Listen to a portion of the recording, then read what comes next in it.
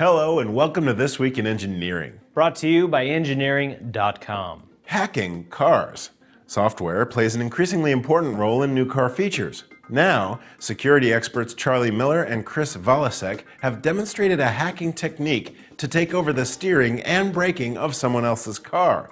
In order to work, the hack requires special devices be physically installed into the electronic control unit, the same onboard diagnostics port used by mechanics to identify problems.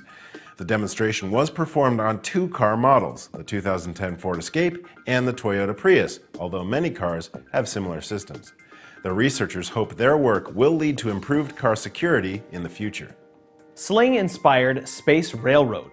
Hyper-V Technologies of Chantilly, Virginia has created a Kickstarter campaign for the Slingatron, a spiral-shaped rail that it hopes will one day send small satellites into space, mostly without rockets. The rigid steel rail gyrates at between 40 and 60 cycles per second, and the projectile increases speed as it approaches the outer rings. The project estimates it needs a velocity of about 7 kilometers per second to get to space. And once the payload is out of the atmosphere, a small kick motor will adjust it into a more circular orbit. A small prototype has already fired a half-pound brick at 100 meters per second. I would wager at least one of the early backers of this project is a coyote looking for an innovative dinner-catching solution. Laser space communication. Most communication with space missions is still done with radio waves, with relatively low bandwidth rates.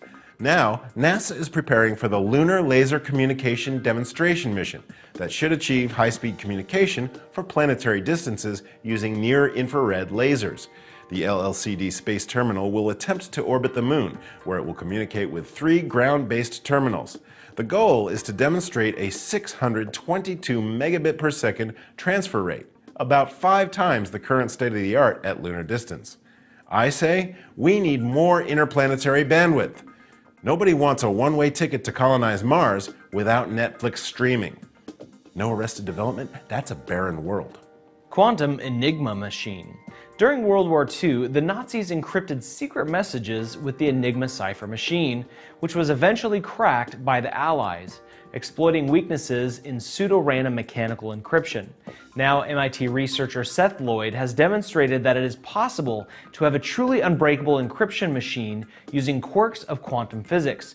With individually fired photons in a secure lock, an eavesdropper will not be able to observe the photon state without affecting their behavior, whereas the intended recipient can decode the message with prior knowledge of the quantum state. Smart scalpel. Dr. Zoltan Takats, a researcher from Imperial College in London, has developed the iKnife, an electrosurgical knife that uses heat to cut through tissue, and then analyzes the smoke to determine whether or not the tissue was cancerous, all in real time. The surgeon can then be reasonably sure during the surgery that the tumor has been completely excised. The iKnife has already diagnosed cancerous tissue in 91 test patients with a 100% success rate. Great invention. Though, I bet it's tough to market to patients with the smoke from your incinerated flesh tells me when I've cut too much ad campaign. Exploding baseball bats. Most Major League Baseball players use bats made of maple, but sadly, maple bats will sometimes explode, causing a danger to players and to fans. Scientists determined that bats that strayed from the original wood grain were more likely to shatter, inspiring league regulations prohibiting maple bats from deviations more than 3%. Now the results are in, and the rate of multi-piece failures per game has decreased more than 50% over the past 5 years. I say, if you don't want your bat to shatter, don't make it yourself out of your lightning-struck tree.